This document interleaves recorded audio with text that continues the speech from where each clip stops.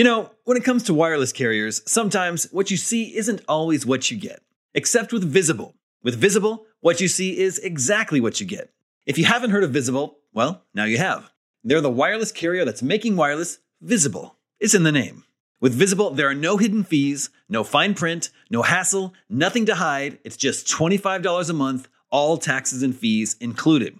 And you don't need more than one line of wireless to save. You can save on a line all to yourself with unlimited 5G data powered by Verizon. And again, just $25 a month. The future of wireless is here, and it is transparent. If you want more transparency in your wireless plan, you want to be on the Visible plan. Switch to Visible today and save at Visible.com. That's Visible.com. Monthly rate on the Visible plan. For data management practices and additional terms, visit Visible.com. This episode of GameScoop is sponsored by Squarespace. If you're looking for a way to make your business stand out and succeed online, Squarespace is the all-in-one website platform for you. They take the stress out of creating an awesome website, engaging with your audience, and selling anything from products to content to time, so you're able to focus on, everything else. In other words, you'll have more time for gaming. With the new guided design system, you can choose from curated layouts and styling options to build a unique online presence from the ground up, optimized for every device. And with Squarespace's integrated, optimized SEO tools, you'll show up more often to more people. Squarespace doesn't just make things easier for you. Checkout for your customers is made seamless with simple but powerful payment tools that allow you to accept credit cards, PayPal, and Apple Pay, and in eligible countries, offer the option to buy now and pay later with Afterpay and ClearPay. So whether you're just starting out or looking to expand your existing brand, be sure to visit squarespace.com for a free trial, and when you're ready to launch, go to squarespace.com/gamescoop to save 10% off your first purchase of a website or domain. That's squarespace.com/gamescoop for 10% off.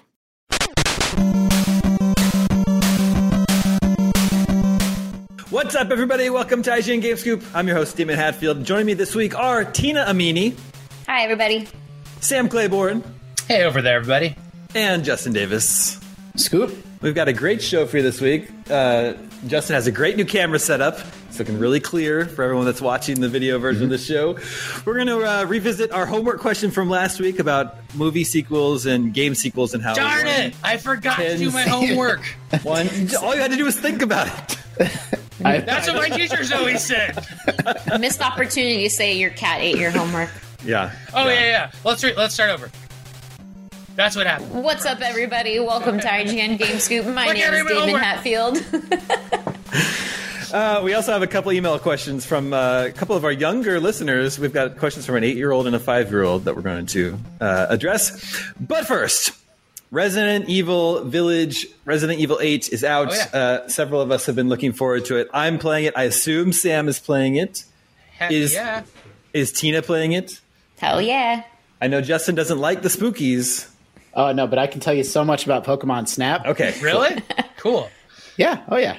We can also cover off on Pokemon Snap. But first, Resident Evil Village. I like it. I'm still in the castle. I have dealt with 2 of the vampire daughters. So that's about where I am right now. Sam, how about you? I am between you and Tina then, because I am past that and I'm about to leave the castle. Ooh, Tina is the furthest. Yeah, apparently. I have a very important tip that I've already given Sam that I need to give you, Damon, before you leave the castle. Mm-hmm. Make sure, before you leave, when you're done, go everywhere and make sure all your rooms are blue and get the treasure, because when you leave, you will not be able to come back. Oh, and I did not know that. Yeah. And I left some treasure behind, thinking that I would be able to, in my leisure, wander around and find that stuff. But no, so be careful. Yeah. Games need to just accept the fourth wall break and be like, look, once you leave here, you're not going to be coming back ever for a long time. It's it's fine. And they usually do that for big boss battles, like this is the point of no return, but why not in individual chapters? Sam, this is relevant to your interests. I've actually looked, and I haven't found a good guide for turning the rooms blue and making sure you find all those items. It's so funny. That is the thing I pitched at our guides meeting. I was like, just tell people how to turn the rooms blue. How to turn the rooms blue. Yeah, and that's so true. So we're actually doing that. I think it's going to be up today. But it's really funny because there are things that you need to do that, which you can't figure out when you're in there. Like first you figure out like break all the bases, open all the drawers. That's the easy stuff. Yeah. But these darn crystals you can shoot off the wall as an example. and there's other stuff too. And there's a big treasure in the dungeon of the castle that's totally optional that you can go down and get, but you have to fight a lot of enemies to get there and so forth. Yeah, I fought a lot of enemies to get there, but I didn't have the right key at the time. And then I figured when I did get the right key, I was like, oh, I should go back and get that treasure. It was after I wrapped up all this other story stuff in the castle, and then it was done. I was locked out. So I went through all the enemies for no reason whatsoever, other than my personal enjoyment. And maybe you got some ammo drops to counter the ammo you spent. Yeah, it never evens out. Yeah. So, well, to answer your question, Damon, because I never actually did, I finished the castle, and then there's another section. I don't think this is a spoiler to say because it was in the trailer as well, but some of the other, and you're introduced to them at the start of the game too, because you'll see a lot of the different enemies as a bit of a glimpse into it.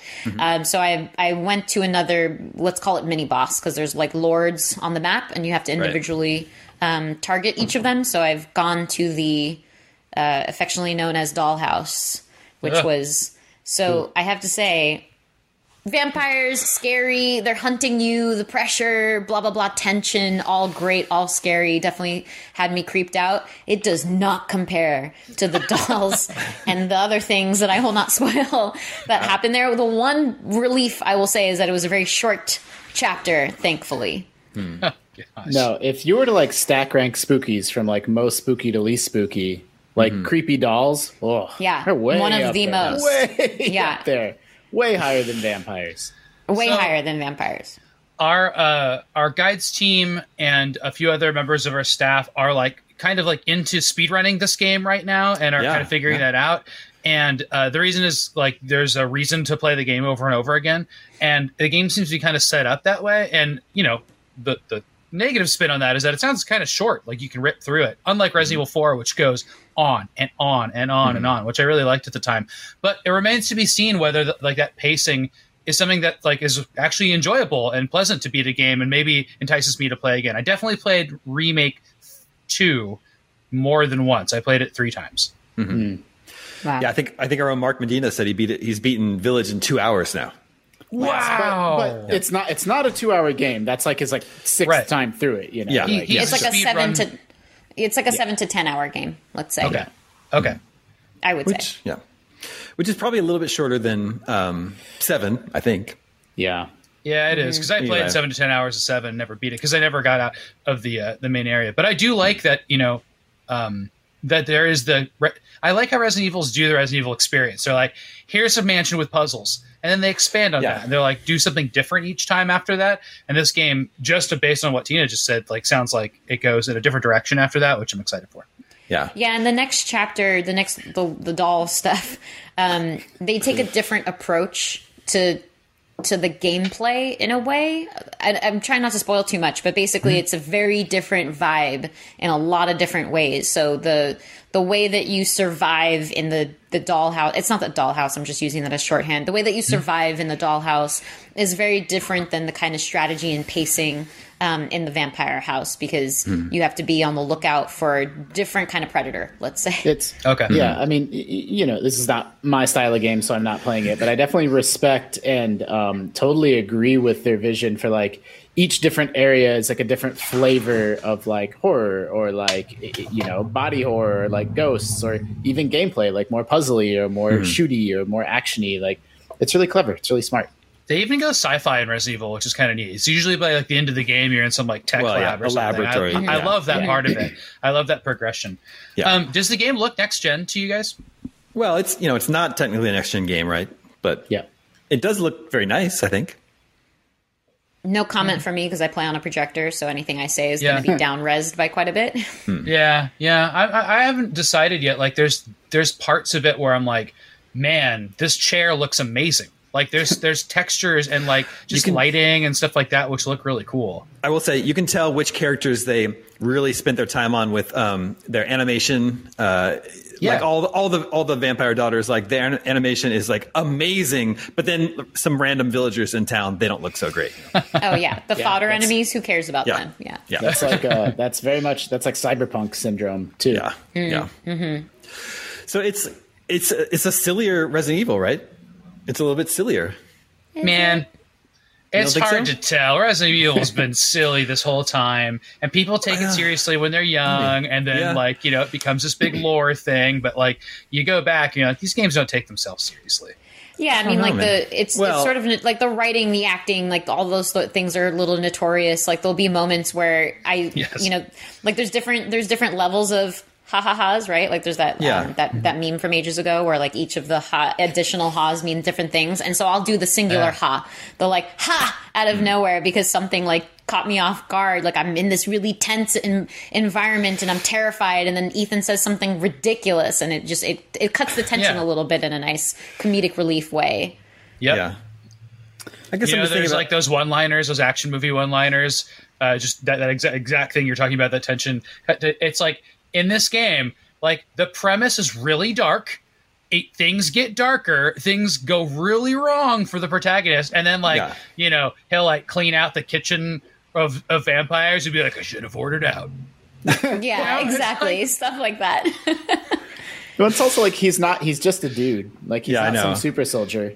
Yeah. That we know of. I mean, like everybody knows him so far. It's just like everybody's like, oh, like wasn't it Ethan something Carter? Ethan Winters. Yeah. They're just like, they're always like being like, Ethan, I've heard so much about you. And it's just like, okay, a vampire in Romania, wherever they are. There's spoilery stuff from the end of 7, right? Which I don't play these games, so it's like I read the story spoilers. This is one I need to read, actually. Probably. And I think a little bit of like 8 context too, where he matters to them for reasons. Mm-hmm. Reasons. Mm-hmm.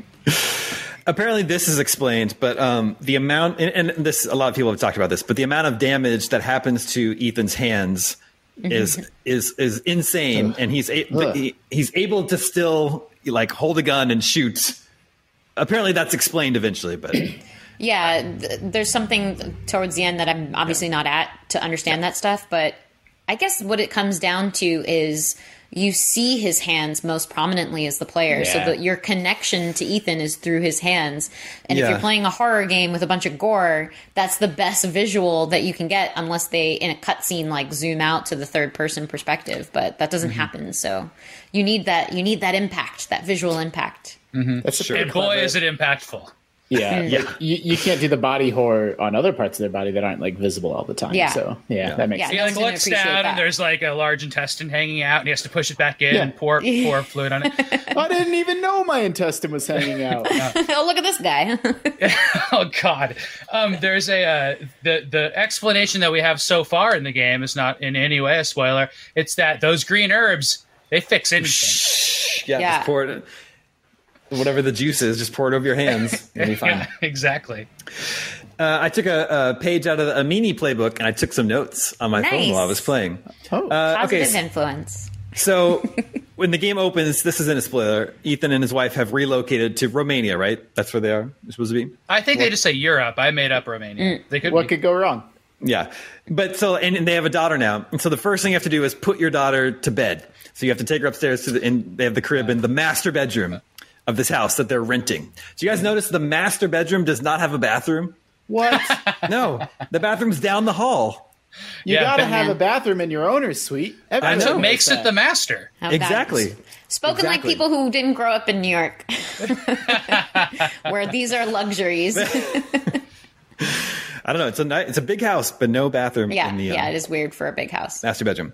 Now, I wanted to talk about something, but do you guys think it's a spoiler? The catalyzing event that happens right at the beginning. Do you think that's a spoiler, even though it happens in like the first few minutes? Why don't we tell the Game Scoop listeners if they care about it, they can skip exactly 2 minutes ahead. Okay, skip 2 minutes ahead. This happens in the first minutes of the game, so I don't think it's that huge a spoiler. But here we go. Ethan's wife is brutally gunned down right away. He has very little reaction to it. I think because there's green herbs in this world. I think he calls her name once, and then that's it. That's it. Never to mention her again, at least as far as I've experienced. That's true. Yeah, I mean, I suppose so. 7 was very prominently focused on her.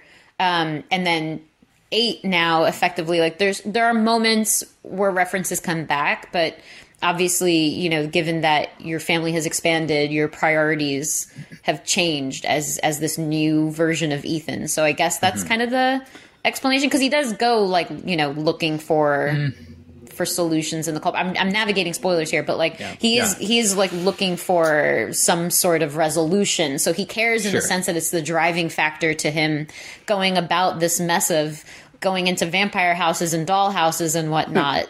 So I suppose that's where the reaction is coming from ultimately. Yeah. Or that's what his reaction is. Games definitely have to strike a balance between, like, it's the inciting incident, right? And so then they got to get on with it. Like, the game has to start. You can't have him gnashing his teeth and wailing for, weeks and months, as any, like, normal person would be in real life, right? Yeah, but it's like, we just got to go. The game's got to start. That's true. That's very true. Maybe some of that happened off screen. Yeah, exactly. 3 years later, you're like, that's what they needed. That one black slide with the white text over it. Although there have been games, I can't remember exactly which ones right now, but there have been games that have explored the pacing of that in a little bit of a different way, where you get a chance to do some side quests while you have moments. Like, actually, Cyberpunk is a bit of an example, because you have a friend that dies in that game, and there are moments where you go on side quests that connect back to that friend and deepen that connection that you have, and then visit with his friends and his family, and then you kind of there are beats across the game where he keeps coming back as relevant. So I think that kind of accomplishes making sure that the feelings feel real. God of War is about mourning, right? It's about why Kratos is super upset at losing his wife, and how he kind of takes it out on his kid, and it kind of works through a mourning process like that. And then Last of Us does the opposite. There's almost like Last of Us Part 2. There's almost like a celebratory segment where it's like, whew, at least we got through that all. We can just like live out our lives, and that's a false ending. One of many. Sure. I think, by the way, I know we're not talking about God of War, but I have to say real quick, my favorite thing about that game is that the entire quest is just optional. Anytime, like, it's not like he gets pulled into this like world-saving thing. Anytime he wants to leave and walk away, be like, no, I'm not climbing this mountain. He can do that. Like, it's very different than other games in that way. It's like he's choosing to go on this journey. That's true. Yeah, he's not saving the world. Nope. A document you find early on which explains why the soldiers showed up at your house has their mission objectives. It says eliminate target, recover body, move the 2 Winterses to Site C for further investigation. And I think if your last name sounds like it's plural already, it doesn't need to be Winterses. Whereas I could see moving the Davises, but the Winterses sounded really strange to me. There's a grammatical... It's if the letter that precedes the S is a vowel or not. If it's a consonant or if it's a vowel. One of them is S apostrophe S, and then otherwise it's just S apostrophe. You could still read that. I don't even know. Well, it's also not a possessive, because you're not saying like move the Winters' clothing into their new apartment. Like, so there's a bit of a difference there. But I see the description of like the Winters family, which is just a solution there. Just move the Winters. That's a really good editor's trick that Tina just pointed out. Yeah. That if it sounds awkward, then just write a different way. Just change it. Just change it. There's always a different way to write it. Just add a word, buffer it. And if you're writing an essay for school, then that added word's going to get you one word closer to that. There you go, to your required word count. Yeah. This is fix those margins. I never write affect or effect. I just don't write them. I know the rule, but I'm still not sure, and so I just change it to impact every time. You got to have like little learning tricks for those. I have a dumb one. It works for my brain, so it helps me remember like which is the A and which is the E, and then it becomes reflective. Yeah. Or you could just go with impact. Yep. I didn't realize that impact could work as both the noun and verb versions of those 2 words. Right? Yeah. Impact something and measuring the impact. This is only like half a joke, by the way. Like, if you look at my writing, I probably use the word impact a lot. It's impacts all the way down. Welcome to Word Scoop. Yeah, it's true. So soon enough, you end up in the village, the titular village, and there are werewolves. But apparently, just a few days before, the werewolves weren't a problem, right?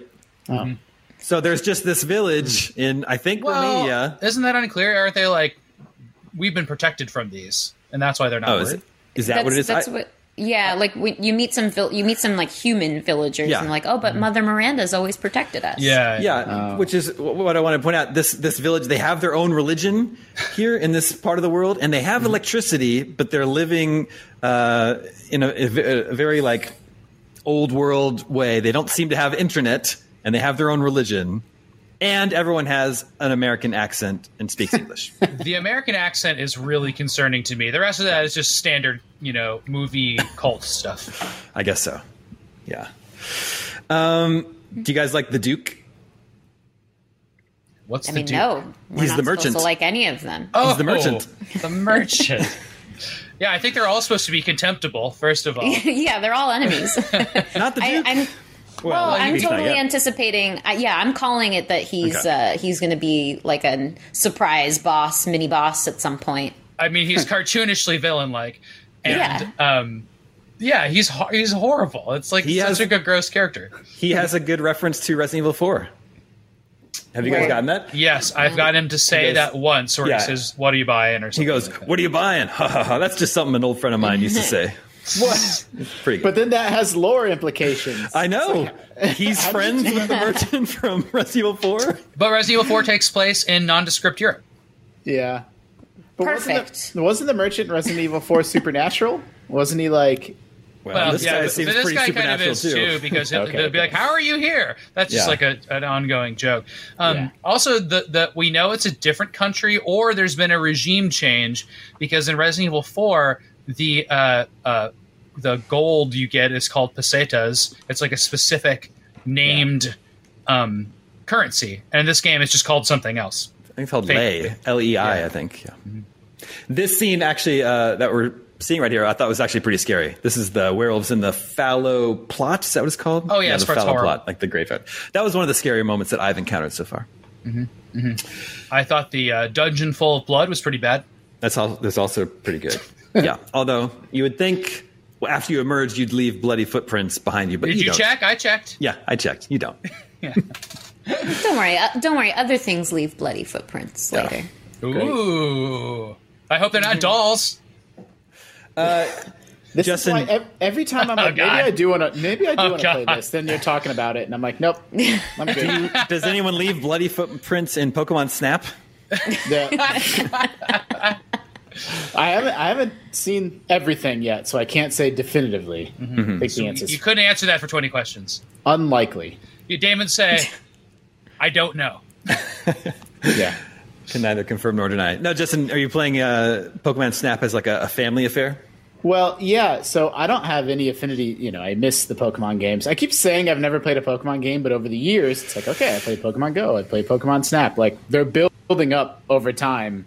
But anyway, yes, I bought it because I thought my daughters might like it. But then I personally got sucked into it, mainly because it's like Nintendo's gotten so good at making chill-out games. Like Animal Crossing last year and Pokemon this year were like, you're on a little tram, and then it's on a pre-made track, and then you can look all around and take pictures of these Pokemon. But like that makes it such a perfect gameplay loop because it's like 4 minutes long, and then you can just do it again and do it again. And so it lasts just the perfect length of time to be like, I think I'll do one more until, my entire Switch's battery is run down. I don't have any, they make a huge deal out of some of these Pokemon. Like, I can't believe it's, so-and-so. And I'm like, I don't know who that is. I don't know, this doesn't mean anything to me at all.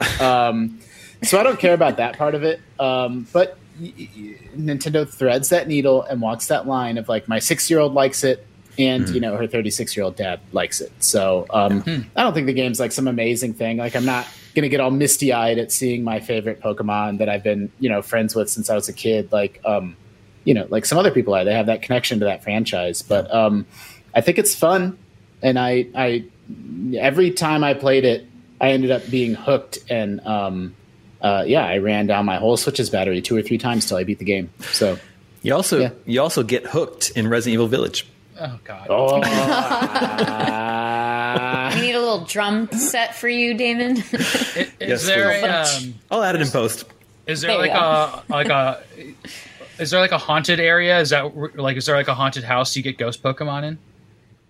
There are no ghost Pokemon, but this game... there are no ghost Pokemon? There may be some ghost types, but no. There you go through different biomes. So you go through like a jungle, and then a desert, and then you know. Yeah, and ghost biome, ghost house. Yeah, no ghost house. Wow. Yeah, you're right. Maybe that is a little bit of a missed opportunity. Well, this is like when we combine Doom and Animal Crossing for having the same release date. Mm-hmm. Yeah, exactly. I didn't realize, maybe everyone else totally got this, but like, you know, stupid me never made the connection until I saw my daughter playing that these are light gun games. Mm-hmm. It's a non-violent light gun game. You're playing Time Crisis or Resident Evil where like shit's popping out at you. Like a Pokemon pops out from behind a tree and you have like a second to take his picture before he's gone. And then I had this like light bulb moment where I'm like, this is exactly the same as Area 51, but you're just taking their picture instead of shooting them in the head. It's also just like Resident Evil 8 because it's a jump scare. That's what that is. It's a jump scare. It is. So maybe it's that's why they took the haunted house out. It's non-lethal enforcers. Yeah, that's really good, Dave. Non-lethal enforcers. Well done. Yeah, and so then my 6-year-old has learned to like zoom. Like it's crazy. Like it's the same as aiming down the sights in a gun with holding down the left trigger, but you're zooming in on a camera, and I'm like, oh, this is weird. But yeah, it totally works. You're scoping out your shots before you kill them. Yeah. Can you catch labeling your targets? Have you had a Pikachu? Yeah, got a Pikachu. So it's basically a Mouse of the Dead. Pokemon Snap, secretly a horror game is the next headline for GameScoop. Yeah. I'm still thinking about non-lethal enforcers. It's really good. We're doing good work today. Yeah. Well, you could do Scoop's take on the biggest horror game of the year, Pokemon Snap. I'm also happy to report that I did beat the first boss in Returnal. So wow. I'm in that second biome. No small feat. So that's good. I'm excited to hear what you think about the second boss, because I think that's the one that everybody has this really cool build up, or maybe it's the third one, but you'll know when you get there. There's one that's a really, really cool build up and cool audio moment that like I want to get your take on. Is that the one where there's like a big plot twist? I guess I've heard about that. So at the end of Act 1 is apparently something happens. Not sure on that part, but there's the gameplay ties into the music and the sound in a way that like I think you will appreciate, Damon. Cool. I like that game a lot, but I've sort of gotten distracted by Resident Evil Village. Although I've been having problems with my PS5. I've been having the problem where I put it into rest mode and it will crash while it's in rest mode. Oh, so I come back to it and it's off, and when I boot it on, it has to like rebuild its database, and then it chastises me for not powering it down correctly. Yeah, that's not fair. So that's super. Because of you, we're going to have to send a report to Sony. Yes, exactly. I wonder. That's really crappy because I'm playing on a PS5 and I've had it paused for a week. Oh, you just haven't turned it off? Yeah, because the PlayStation handles that. It does the thing. I've had Resident Evil, because obviously Resident Evil being a game where you actually have to seek out save points and whatnot. So occasionally I'll pause somewhere, especially because I'm playing with a friend, quote unquote, which just means we're on FaceTime and she watches me live stream on Twitch at the same time, which is great because there's a 9-second delay. So I'll freak out and she's just like trying to have a conversation. And then 9 seconds later, when I'm calmly going through some puzzles, she's freaking out. So it's a pretty good cadence we've got going on. Nice. But because I'm on her timetable and my timetable, I occasionally have to pause just in the middle of a really random, creepy spot. So boy, would I be upset if, fortunately I'm playing on Xbox Series X, but it hasn't happened to me yet. So hopefully that doesn't. I've had the PlayStation thing happen to me before, so I don't want to discount that. But the Xbox has been really stable for me for that. Like just turn off the system with the game paused and it starts, immediately right away. I love it. Yeah. I agree. And I forgot to mention, Capcom says they've already shipped 3 million copies of Resident Evil Village. And Capcom is unique among developers, and they are completely transparent in their game sales. You can find it on their website. You can find a list of their best-selling games of all time. So assuming they sell through those 3 million units, that puts it right equal with Devil May Cry 4. In terms of units sold, and just above the PS3 version of the Resident Evil remake. Interesting. Across all number 22 in their best-selling games of all time. Still have a ways to go to make the 17 million copies that Monster Hunter World has sold. Ooh, man. Yeah. Didn't I read somewhere that Capcom had their best financial quarter year ever in the company's history or something like that, mainly thanks to the strength of Monster Hunter? That sounds right. But I think we also heard that about Nintendo recently too. Yeah, maybe that's what I'm thinking of. I don't know. I think it was Capcom. Anyway, I mean, well done to them for turning things around and not going the way that many other sort of mid-tier Japanese developers did. Where does 7 end up on this list? I don't see it, actually. Maybe they have. I don't think they update that website very often, actually. No, I'm sorry. It's their second best-selling game of all time. Oh, right on. Not right under. So Monster Hunter World, 17 million. Resident Evil 7, 8.5 million. It's like that's the valley between those two games. Man, Resident Evil, I mean, all in all, that is more successful than I expected it to be and that I now would have expected it to be. It's interesting. Well, I mean, think about, so it's like Capcom is one of the biggest, most well-respected, longest-running video game developers of all time. Their second best-selling game is 8 million units, you said, Damon? 8.5 million, yeah. Like, Nintendo trips over themselves and sells 10 million copies of Ring Fit. Like, not that they don't deserve that success, but it just really shows how on a different level the Nintendo is and the Switch is, where they have multiple 10 million selling games on that platform alone. This episode of Game Scoop is brought to you by NordVPN. As Scoop Nation knows, your Omega Cops have been a little obsessed with a movie called Weekend at Bernie's lately.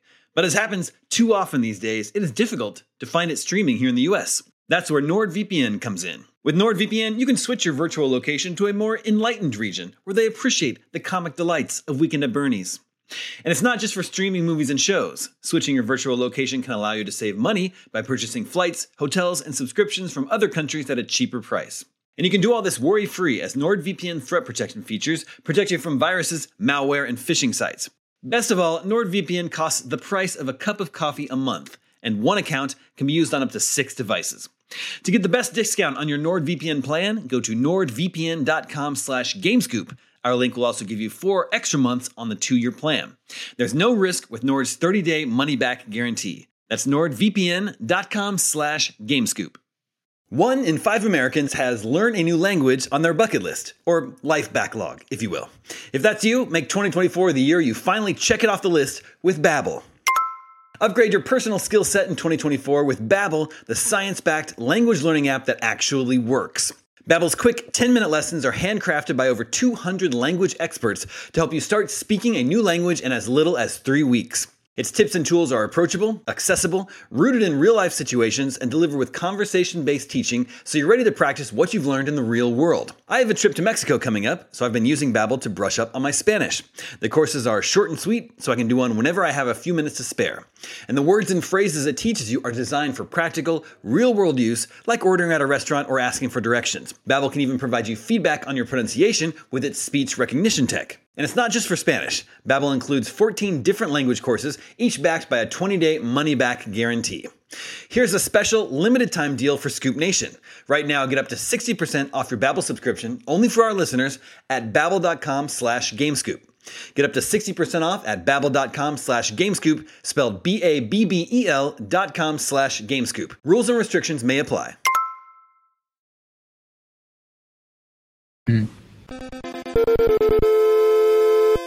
Let's check back in with the listeners. A specific listener, Adam from Houston, Texas. And to remind everyone, he said, today I thought it would be fun to make a list of video games that were monumentally improved for their sequels and also games that took a noticeable step back. The first list was quite easy, as many sequels are significantly better than their predecessors, such as Sonic the Hedgehog, Portal, Mass Effect, Uncharted, Half-Life, Halo, Assassin's Creed, Street Fighter, Mega Man, many others.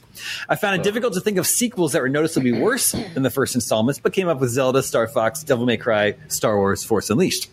I did the same with movies and found the results to be the exact opposites, although there are certainly some examples of the sequel being markedly better, such as Empire Strikes Back, Godfather 2, Superman 2, Lethal Weapon 2, Terminator 2. I don't agree with Lethal Weapon 2, by the way. Why do you think that is that most movie sequels are not as good? Why do you think that video games are so good at improving the second installment into a series, yet movies tend to swing and miss quite a bit? Tina? I mean... Oh, thank you. Well, the most obvious answer, I suppose, is the fact that iteration is a core philosophy to developers, and then not to mention the tools that you're using are inevitably advancing over the years as well. So you'll spend several years in development on Mass Effect 1, and you get the Mako that you get. And then when you're working on Mass Effect 2, you have improved tools, or you have like a good amount of feedback from a release to kind of prioritize, okay, well, this is what worked really well in the first game, so let's double down on that. And then we have these new tools to polish this other stuff. We've brought on like these new hires to help work on vehicle transport in particular, because that was a weak spot. Like, you're able to evolve across like your staff, your priorities, and your tools when you've gotten a hit and there's some like actual public feedback to operate off of. Yeah, and I think that I'm not into accepting this premise on its face, by the way, because I think there's good and bad sequels all over the place. But for movies and games, there can also be cash grabs, right? And that's when things like move quickly. They don't think about who made the game or what made it special, or they don't think about especially for movies, what made it special. And maybe that movie is good because it has a self-contained story. And what happens when things have self-contained stories that wrap up really nicely? It's hard to put a sequel on the end of them. And when they're shoehorned in, that's a problem, right? If they're not set up to continue the story, then it generally runs the risk of being bad. And movies are all about stories, whereas games can be about a lot more than story. They can be fun for all different ways. And I wanted to give an example of one of my favorite just totally dropped balls for sequels. It is the potentially greatest game of all time. I have two of them. Super Mario Brothers has Super Mario Brothers 2, which we call the Lost Levels here. Terrible game, just awful. It was just a cash grab, quick variation, basically a DLC pack of new levels that were bad. And you're talking about the Japanese Super Mario Brothers 2. Yeah, exactly. And I like Super Mario Brothers 2 US. That's a pretty fun game. I mean, I'm not going to comment on whether it iterates on there wasn't the intention of that game to iterate on Super Mario Brothers. But then the other one is Tetris, because there was a Tetris 2 right after Tetris. That's right. Nobody remembers it. They decided not to use the same blocks, and everything's crazy, and it's just really funny. So those are like two of the most monumental, important games of a decade, and their direct sequels were just completely like, let's get something out there and not think about it. Yeah. Go ahead, Justin. Well, I think both of you touched on sort of where my head is at on this topic, which is that, games, obviously movie technology improves too. You have, new cameras and new special effects, but it's not as reliant on tech and tech pipelines like game development is, where, you get to build on the engine that you built for the sequel, and you don't have to spend years and years and years working on that game engine and working on that tools, because now you have them, and now you just get to focus in on the experience that you're making for the player, which, the film industry is not quite like that. And like Sam touched on, games are not just story sequels, they're also gameplay sequels, and get to build on and iterate on gameplay ideas. And we couldn't do dual wielding in the last game, or we couldn't do co-op in the last game, and now they get to build on the gameplay and not just the story they were telling. Like, I think if you were probably to just look at stories in games, like the hit and miss ratio probably does look pretty similar to the hit and miss ratio in film. But once you take a game as a whole, with the graphical advancements and the gameplay enhancements and whatever they can add on the multiplayer and modes and functions, like that's when game sequels start to look up more favorably, more favorably, in my opinion. And then in contrast, too, you'll have scenarios where there's a long-running franchise and they're capitalizing on all the things that have made the franchise the best that it has been, but you're kind of running out of new and innovative and creative ideas. I think that comes with what Sam was saying earlier, too, like the success of something kind of necessitating the next sequel. So, I don't know how many Saw movies we're at right now, but it's just been diminishing returns from the first novel idea of a Saw movie. And it's just become this like cash grab of shock and gore appeal. So I think at a point in time that happens to video games too, where they've kind of run up against, okay, we've kind of done everything that we can in this franchise. And then Assassin's Creed will randomly surprise you with a Vikings chapter or something. Like they have to, the business necessitates sequels, and maybe there's still gameplay ideas to mine there. Like the example that's in my head is Halo. Like, I love the Halo games. It's one of my favorite franchises of all time. The story has become nonsense because it's been stretched past its breaking point. And but I still like they're making new multiplayer maps and they're still innovating in the gameplay, like, you know, new weapons, new gameplay. They're going open world now. Like, that's why I'm excited about that game, but they have to twist and break the lore because the game is required to have a story or premise of some kind. And I don't know. It's a little bit unfortunate. Like, I wish it didn't all have to be equal levels of canon. And like, look, these are all just separate adventures of Master Chief, and they don't necessarily have to build on the, you know, 11 novels and 7 games that have come before. Assassin's Creed is actually another good example of like, it's exploring really, really interesting gameplay and game design spaces, but then it's forced, each new one sort of gets plopped on top of all the ones that came before, and the tower is getting very rickety now. And just, I wish it didn't have to be that way.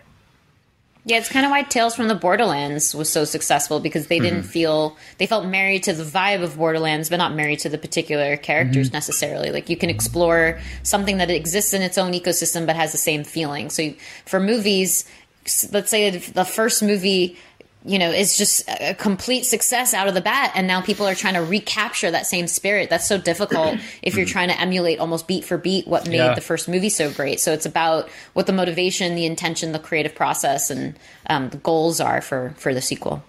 It's fun to think of movies having a next gen era, because some of the movies we were talking about, Terminator 2, Aliens, those came at right on the cusp of CG.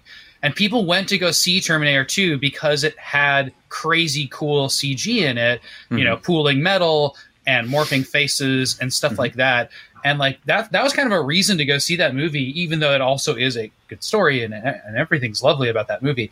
But, you know, we haven't really had an era like that. I think they tried to push that with Avatar and 3D at the time. And, you know, like, I don't know if we're going to ever have like a leap in storytelling that was that stark between like 90s tech and 80s tech. It's pretty cool. Yeah. The movie Predator is a perfect film, in my opinion. Perfect sci-fi action film that did such cool things with world building and creating this unique new alien character that lives by its own code and all that stuff. Predator 2 sucks because all they did is just take that same movie and put it in a city instead of the jungle, and they go through all the same steps as the first one, and it's just like, it doesn't offer anything new. It's the same with Die Hard 2. Yeah.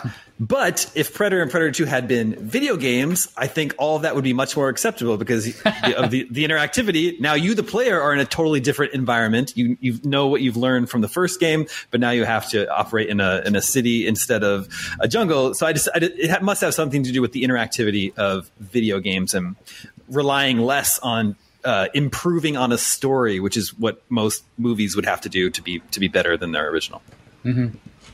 But we can all agree that to reduce your very good point to a very simple take, that Crysis did not improve by being moved to the city. It was really cool to be in the jungle. It looked really good. That's true. Didn't look as good in the city.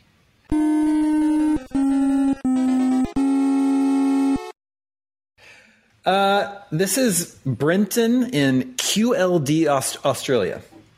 Queensland, Australia.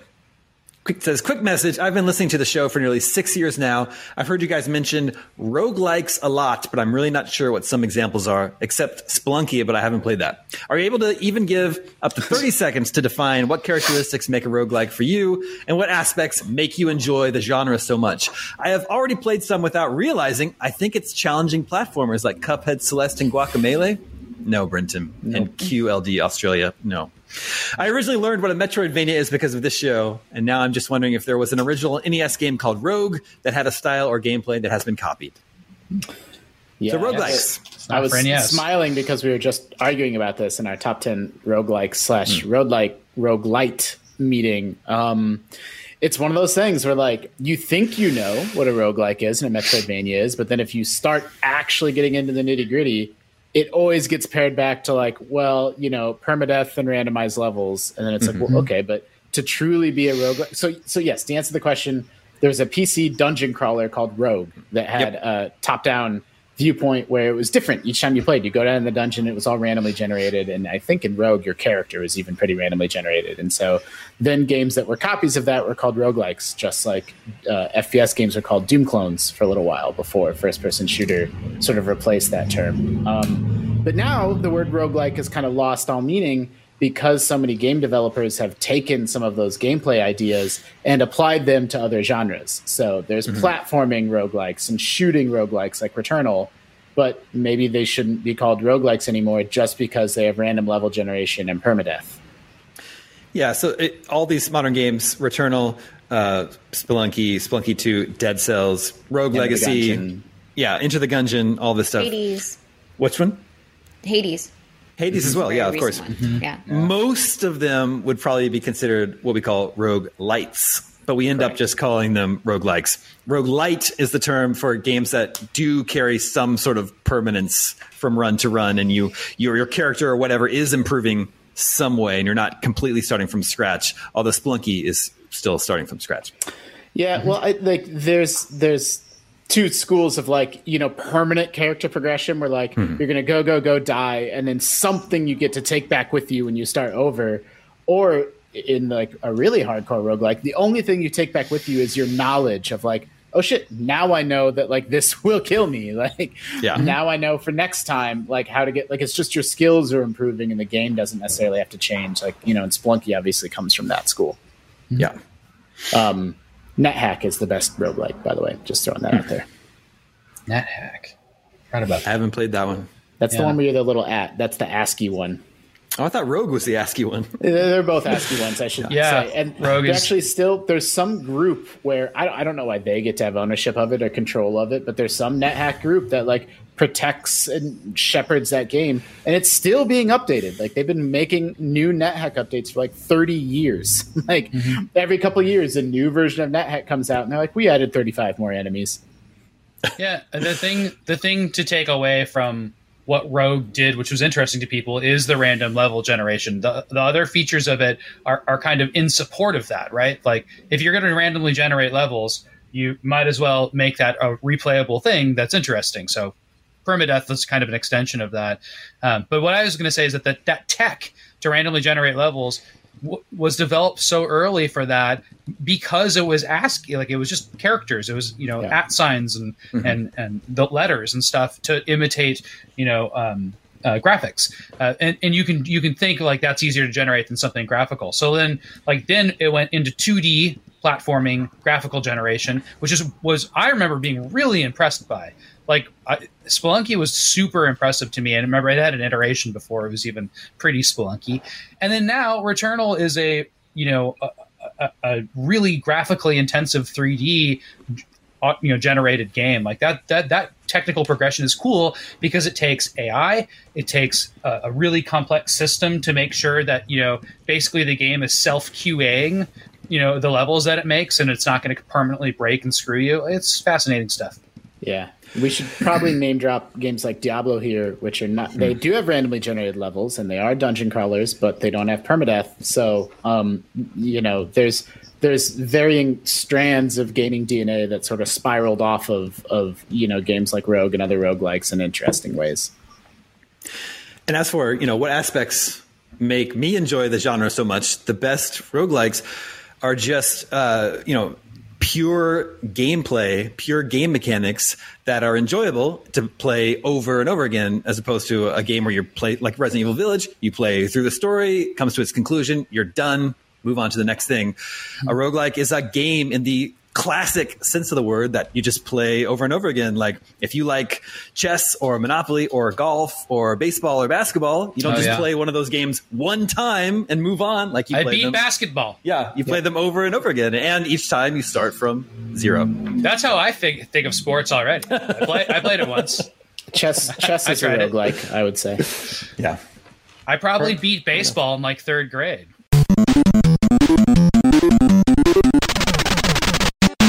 This is Jake Johnson in Columbus, Ohio. Says the Mass Effect trilogy were some of my favorite games ever, and I'm super hyped for the re-release on the current generation of consoles. My question is, has any remaster, not remake, ever been as hyped up as Mass Effect Legendary Edition? Probably remaster, Super Mario remake. Super Mario 3D All Stars. That's up there. That threw me. The idea here is that it's the most hyped remake of all time. Remaster. It's not a remake. Remaster. A remaster. So if it was remake, I would have been like, oh, tons, like Final Fantasy VII and Shadow of the Colossus and all the Resident Evils. And does Tony Hawk count? That's a remaster, right? Ooh, yeah, that's a good one. That's a good one. Yeah. I feel like, there's a lot of remasters that have come and gone that I didn't maybe pay attention to, but I think there was a lot of hype about them and people like them. I mean, Last of Us had one right away, right?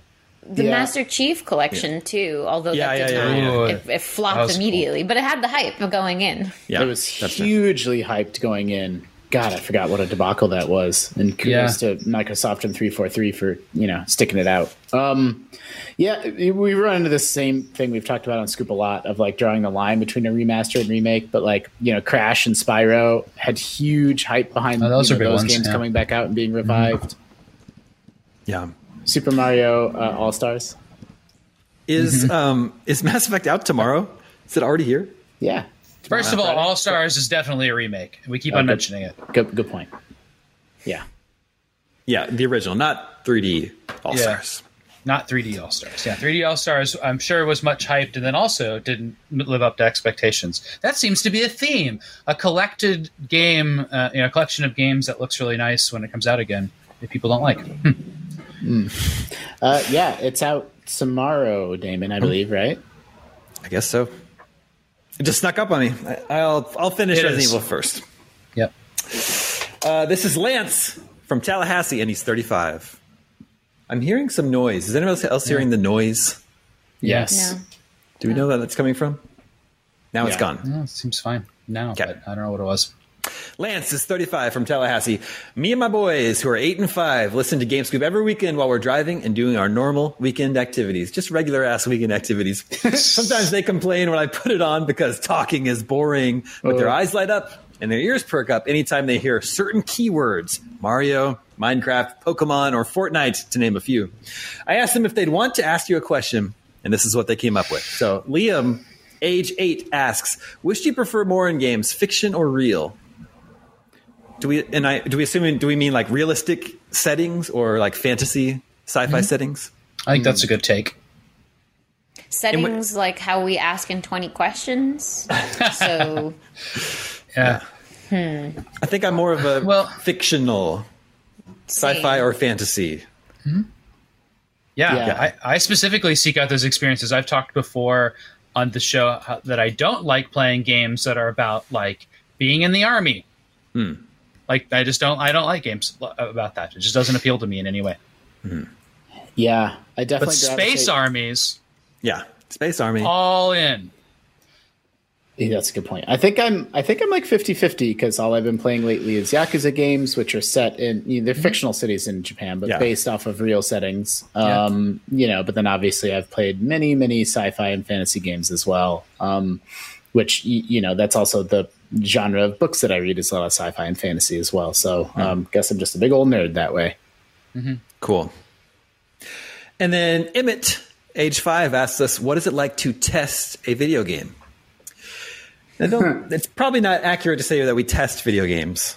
We do sometimes, There's like 3 definitions of that. It'd be, a preview of a game is kind of like testing it because it's an unreleased version. And then obviously like the actual definition for testing would be QA for quality assurance. So that's when you're actually doing the testing. And everything I hear about it is not nearly as fun as it sounds on the surface because it's a lot of playing the same 30 seconds of a level over and over and over again to make sure that bug is gone or you found all elements of that bug. Like it's really about bug research more than it is about playing a game for fun and writing notes down about that game. And then I suppose we touched on this, I think, on another scoop, but like consultancy would be another version of testing a game, so to speak. I assumed that the question was about reviewing games is how I took it. And that's the same way I explained it to my daughter was like, we sometimes get to play video games early and then we get to tell people whether we liked it or not and whether it's good because video games are kind of expensive. And so it's people's jobs to let people know if they think that other people should buy that game or not. It's a lot of fun, and I can't imagine doing anything else to answer the original question. It's there's definitely like an excitement that comes with getting to play a game that isn't out yet, for sure. Mm-hmm. Mm-hmm. That was like a huge motivator for me to get into this business, was going to E3 and getting to play games early. Yeah. Mm-hmm. And it's still super fun, although it's after 15 years, maybe doesn't feel quite as special anymore. But I don't know. It's nice. I feel very lucky that like my main hobby I get to make a living at. Mm-hmm. Same.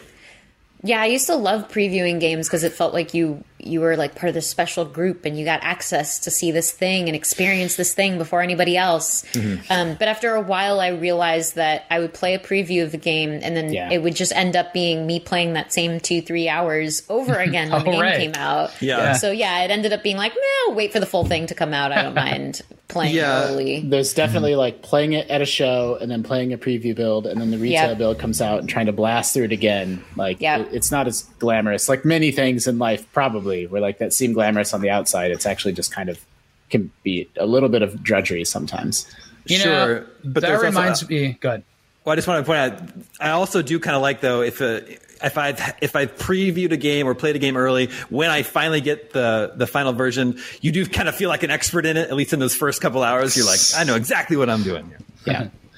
That reminded me of a cool thing about Resident Evil. That the demo that I played, I only played one of the 2 demos, called Maiden, is a spin-off game that takes place in the mansion and you're like escaping from the dungeon as a different character. It's super cool. And you replay through that whole part of the game later when you're playing, just like the castle part of it, right? And you kind of play it backwards. And I thought that was a really cool way to play, to do a spin on that. I wish previews were customized like that for the reasons you just mentioned. And then I wanted to add one thing, is that my take on reviewing a game or previewing a game is a little different. It's exciting, but it's also not all fun. It means that I'm taking lots of notes. It means I'm really thinking about it. And it means like I'm preparing to write about it. And that's, where I'm past, I don't do that all the time with every game I preview now, because I want to play more and understand them and have different context for them. But like a big part of like playing a game early usually is like an assignment, right? Mm-hmm. And so it can be a lot of work. It can be very, very stressful. I didn't review very many like big AAA games because when I was hired at IGN, I did mobile games. But like the few that I did do, it's very stressful and it's a very tight deadline too. And if a game is repetitive and is intended to be played over a period of weeks or months, but you have to crush that into a weekend, you kind of have to cast yourself into the headspace of like, I'm sick of this game, but that's only because I've had to sit here and play it, for 3 or 4 or 5 days straight. Like, how would I feel if I was playing it for just a couple hours in the evening? Like, maybe it would still feel incredible. What about taking notes at a convention? That's always stressful when you're like, have your notepad or your iPad or whatever, and you're like playing a game, and you're like, right, playing a game, right. Like I did that all the time, and it was tough to do. Oh, it's the worst. Or you're asking, you're on the show floor and it's loud and it's someone with a thick French accent telling you about their game, and you're like, oh God. Yeah. It's actually kind of my favorite thing, just because I'm like the notes queen. Yeah. So I'll do an interview, and while I'm interviewing somebody, I'll be writing notes for like follow-up questions or notes about, I'll write this headline and do this breakout story later. And, crazy amount of multitasking. It's high energy for sure, but there's an excitement to it, like a feeling of productiveness. And then you run over to like the press room, or for us, like our war room, and you quickly scramble and do that story. You hit the next appointment. Like the high energy can be fun for sure. Yeah. And those are good journalist moments, right? You feel like a reporter in a movie. It's like you're actually rushing to get a story up. I love that feeling. One of the closest things we get to field reporting. Yeah, exactly. Actually, the closest I got to field reporting was, you guys remember the Destiny loot cave? Yeah. Mm-hmm. Yeah, I went like on site to confirm, like, yes, the loot cave behaves this way, and yes, people are coming and camping out with you, and these are the behaviors. So that was my moment of field reporting in games journalism. Yeah, you were in the field. You were on, what is it, the Cosmodrome? Is that where it was? I can picture it. I forget. That was a fun day. Damon, do you remember when, I don't remember, I think it was like in my filing cabinet. Anyway, we found an old notebook of yours from from E3s. And like, you have these, because like, you know, you're writing in shorthand, you're writing for yourself. So you have these insane notes that make no sense. And I have them around here somewhere. Yeah, we were reading off, we played a little game. Maybe we did it on the show. Where I think we have done it, your notes. Trying to guess what game it was for. Guess what game it was. Yeah, I have some of those around here somewhere, and I sometimes I think about bringing them out. Doing that. We'll do that again sometime soon. My old notebooks are insane.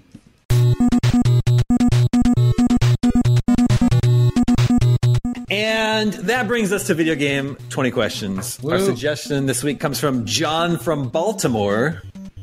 Let the questioning begin. We don't have his age? No, you don't. But is John spelled without an H? Okay.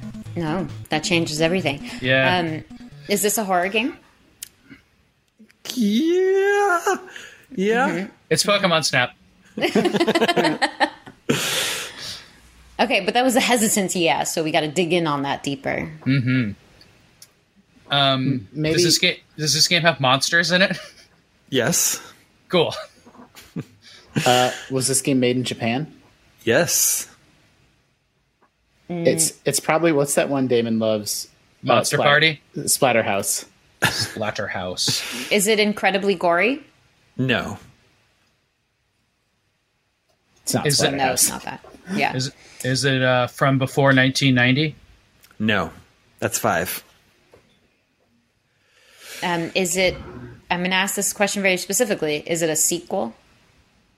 Because normally I say, is it part of a franchise? Mm-hmm. I would count, if I ask, is it a sequel, it just means it's not the first game. It could be the second. It's kind of a sequel. It's the spinoff? That's what I was thinking. Are you asking that, Justin? Well, like officially? No, I think it's implied. I'm assuming it's a spinoff. Okay. Spinoff horror from Japan. Is it one of those? Ooh, weird... is it? I wonder if it's PT. Oh, that's super good. Does the game still exist? Wait, what? No. It's too limiting of a question, I guess. Can you play this game? Or, no. It was a demo. Because if it's not that, I don't want to burn a question. It should be useful for. Yeah. But Damon waffled on, is it a horror game? And PT is very much a horror game. But maybe he's waffling on the game part. Because it was a demo. Well, true. What I'm picturing are like the action spin-offs of like right. Yeah. So like Lost Planet or something. Yeah. Should we go? Is there an ice level? We haven't done. Is there an ice level in a really long time? Yeah. I love that question. Or a winter, or whatever. I kind of need to get Era still, though. Go for it. I'm a little worried about that. So is this from before 2000? Yes. Okay. 90s game. So there are games that are set. Oh, is this based on a license? No. Okay. Wait, when is the era? Because didn't you say it's not before 1990? Yeah. But it is before 2000. Yeah, so a 90s game. Legacy of Kain or something? Yeah, something like that. Did this game originally come out on a 16-bit console? No.